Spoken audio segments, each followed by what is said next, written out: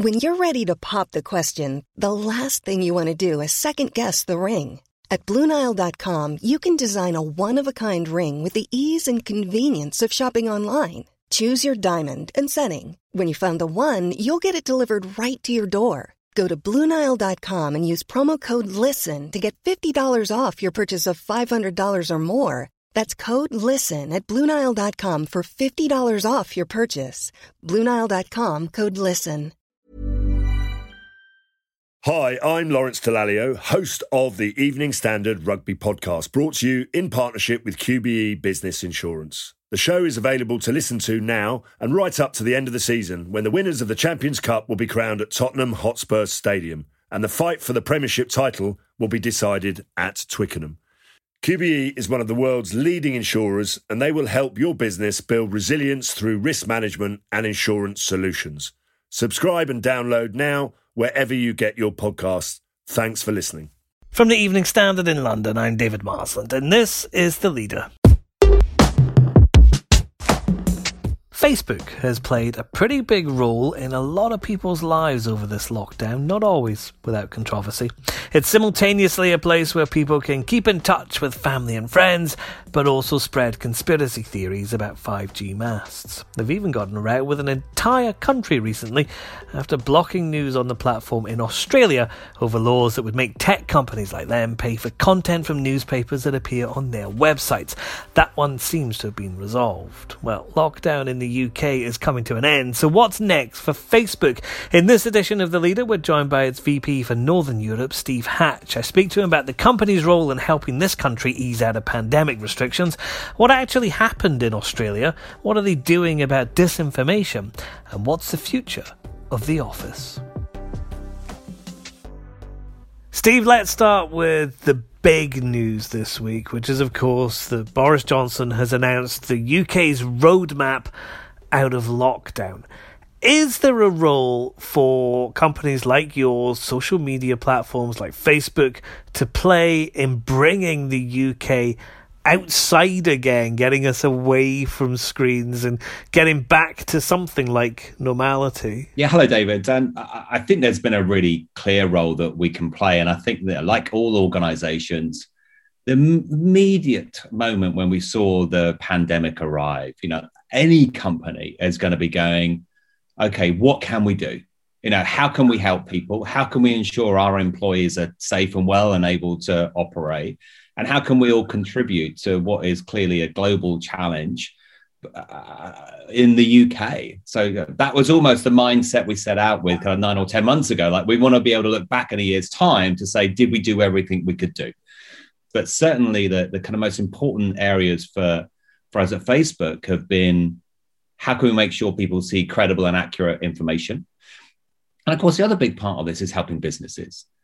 Businesses large and small, but particularly small businesses. And in fact, there are over 2 million small businesses who use our platforms in the UK alone to be able to sell within the UK and actually beyond the UK and export. So how can we help them develop the skills, the knowledge, and the capabilities to enable them to in some cases, survive, and get through this, and in other cases, really thrive and make that pivot towards kind of online commerce. So there's a couple of things I want to bring up with you there. We'll talk about the business and online commerce in a second, but you first of all mentioned there that disinformation and the importance of the accuracy of news. Now, everybody who's been reading the newspapers recently will know that Facebook and Australia have been having some disagreements about this one, where Facebook apparently banned news in Australia on its social platforms.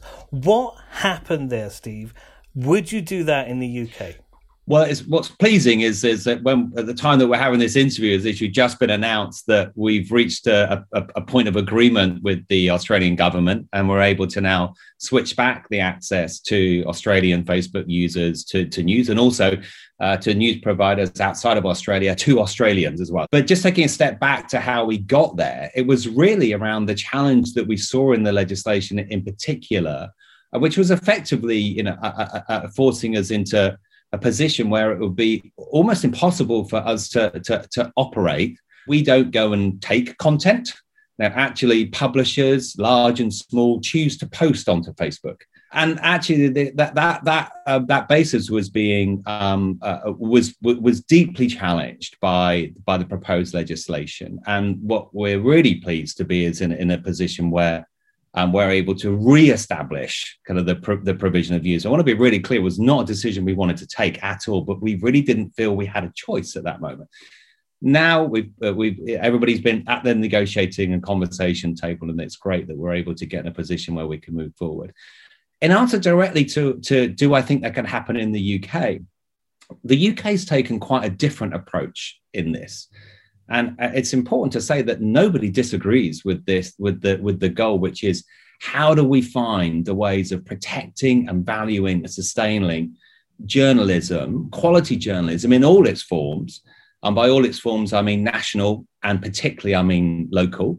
Just last month, we launched what's called Facebook News, which is an entire dedicated part of the Facebook app, wholly about news. And the articles and pieces from the publishers that choose to post in there, there is a commercial relationship where Facebook pays, for them to be able to, Facebook pays for that content that was in there, that exists within Facebook News. And I'm really pleased. I mean, it launched originally in the US. It's proven really good for people, really good for publishers, and really good for journalism.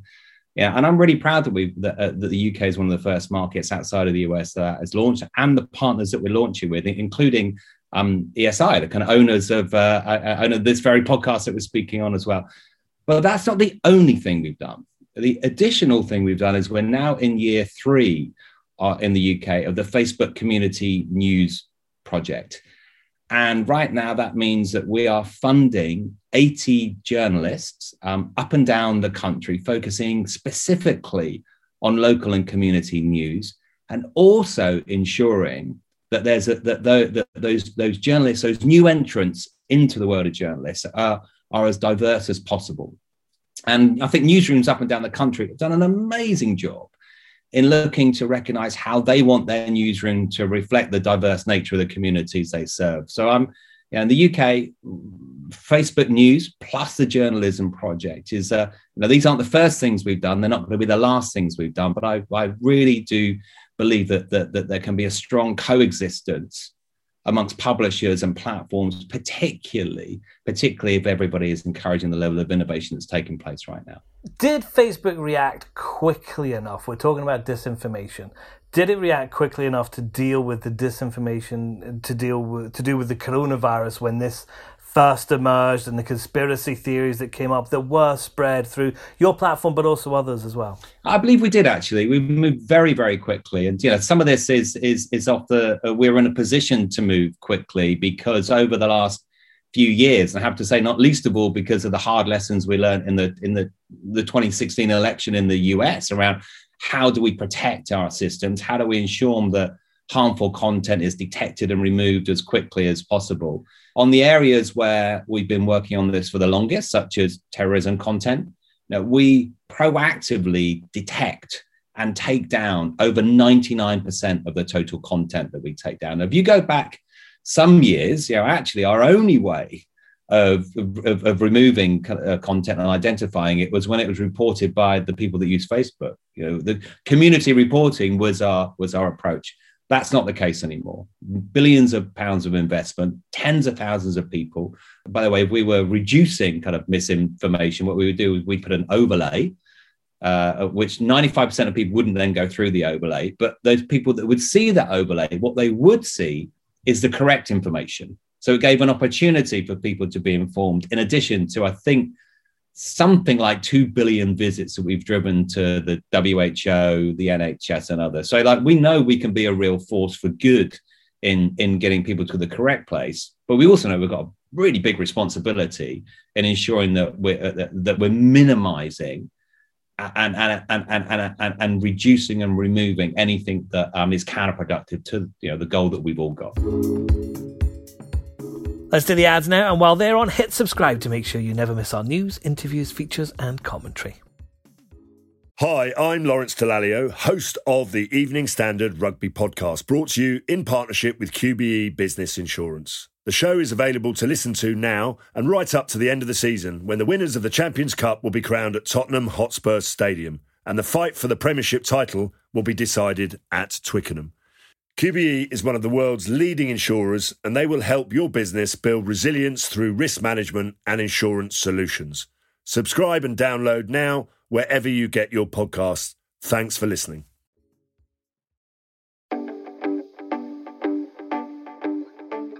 So after a year of lockdown, another few months left, but we're going to be coming out of this. How different is this country going to be? From your perspective, Steve, from the perspective of Facebook, how different are things going to be? How are people going to be different? How are businesses going to be different? How are you going to work with that? Wow. I mean, it's such a huge question. And I think the honest answer anyone can give is just, no one knows for sure. But maybe if I can, look back about some of the things that we've seen and, perhaps project those forward, and it might give us some kind of picture. And if I look at that from a commerce perspective, there's some very incredible figures here. We've really seen 15 years of innovation happen in 9 months.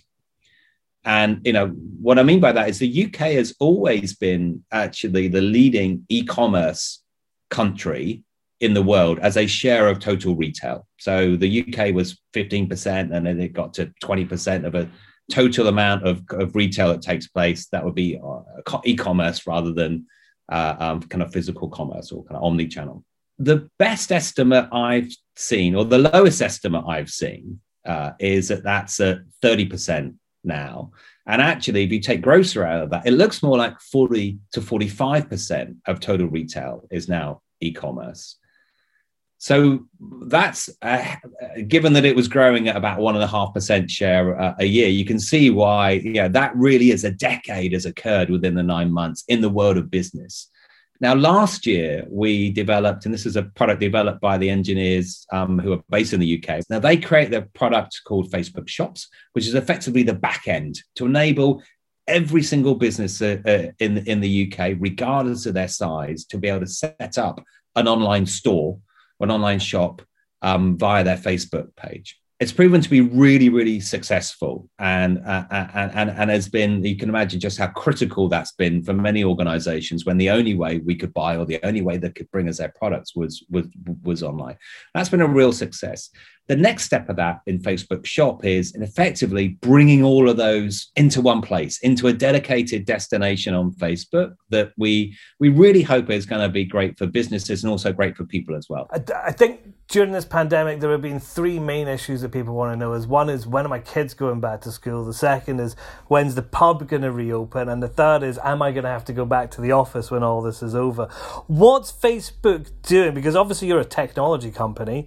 Are you going to stick to remote working? Are you reopening offices? Are you yourself looking forward to going back in an office, Steve? Well, I'm certainly... By the way, I'm certainly looking forward to both of those first two as well. And I know my teenage children are pretty keen on that as well. And I'm certainly looking forward to a pint with friends in the pub. But I mean, it's a huge question, this, and actually a really exciting one. So let me give you the really honest answer about am I looking forward to it. I've really missed being with team and the people I work with, for sure. But I think, like all of us, are thinking, well, is it going to be the same? Do we need to think, is this given us a real pause for thought about what does the future of work look like? Does it have to be one way or another? And I think the answer is probably going to be no. Like last year, we made an announcement that we predict that that half of the people that work for Facebook within the next 5 to 10 years are going to be doing that remotely. Like fully remotely. Every company, I think there's going to be an expectation that you innovate on this and you do think differently. And there are some huge advantages to this as well. There are big advantages from a perspective of inclusion. Actually, why if prospects are only limited to certain geographies, actually having a more open remote-based workforce, that really opens up opportunities for people and opportunities for companies to have the most inclusive workforce that's possible. We think that's really key to innovation. And actually, I'm also quite excited about, what the future of work might look like, even in the kind of seemingly very advanced world of VR as well. Things like Oculus Quest 2, which has been a huge success over the kind of Christmas season that we launched. You do get a sense of what it might be like to have a working environment that's virtual, that's at home, and is at the office as well. So lots of questions to answer, but the aspiration, of course, is what this does is creates better working environments for all of us, more opportunity for everyone. And I think every business has to ask themselves, am I right at the innovation edge of what my people are expecting from me?